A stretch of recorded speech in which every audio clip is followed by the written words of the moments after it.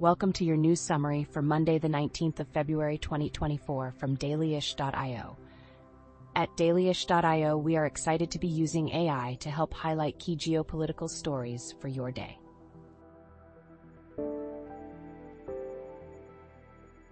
The 60th Munich Security Conference, MSC, highlighted global concerns such as confrontation over cooperation and the rising danger in international relations, with particular focus on the impacts of Russia's actions in Ukraine and the absence of dialogue with key nations like Russia and Iran.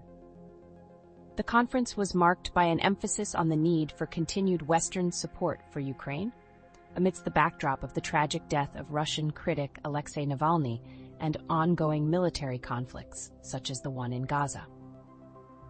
Although the conference boasted record attendance and discussions on a wide range of security issues, there was a palpable sense of urgency and concern over the lack of concrete commitments to address pressing global challenges. The MSC served as a stage for world leaders to express their positions and seek support, yet highlighted gaps in international efforts to ensure peace and security.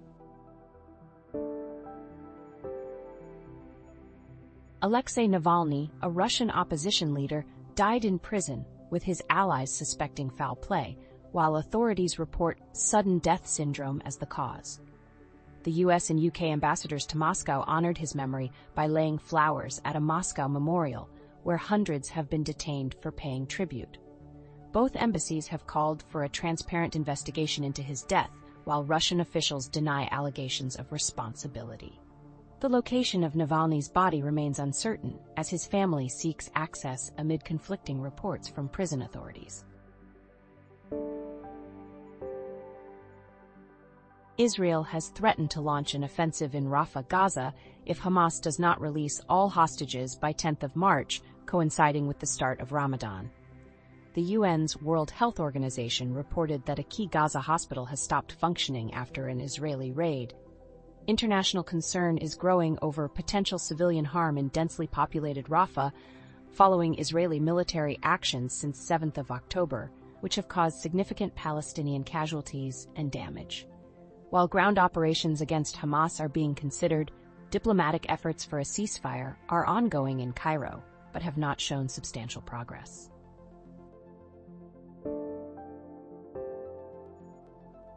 The president of Brazil has drawn criticism from Israel and the main Jewish organization in Brazil for comparing Israel's military actions in Gaza to the Holocaust.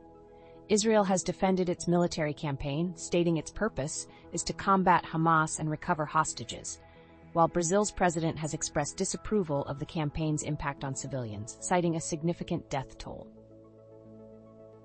The International Court of Justice has allowed a genocide case against Israel to proceed, urging measures to prevent genocidal acts and to allow humanitarian aid into Gaza.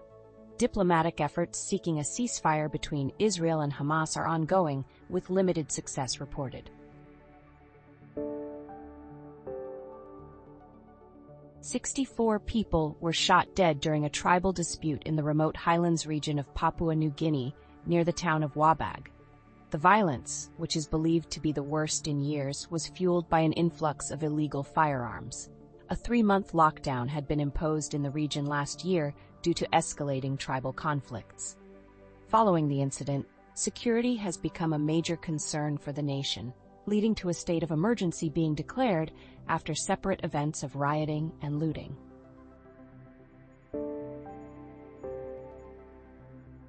Tourism spending in China during the Lunar New Year rose 47% from last year, surpassing pre-pandemic levels with a total of 632.7 billion yuan. The year's festivities, which marked the Year of the Dragon, saw an increase in domestic travel, with 474 million trips made during an 8-day holiday, extended by 1 day compared to usual. Despite the surge in spending, the average expenditure per trip was around 9.5% less than in 2019. Indicating a continued trend of more conservative spending among travelers.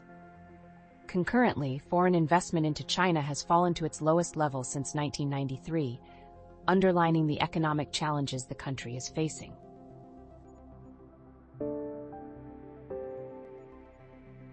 Large crowds gathered in Mexico City to protest proposed changes to the National Electoral Institute ahead of the country's presidential elections.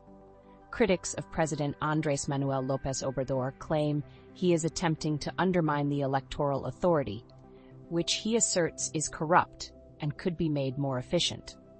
López Obrador, ineligible for re-election due to term limits, has expressed support for Claudia Sheinbaum, a leading candidate in the upcoming election. Sheinbaum has officially entered the presidential race, representing López Obrador's ruling party.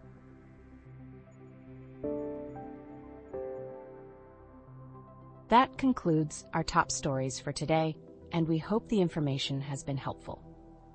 World news and events can often be challenging to listen to, so we want to finish today's summary with a quote from Steve Jobs. "The people who are crazy enough to think they can change the world are the ones who do."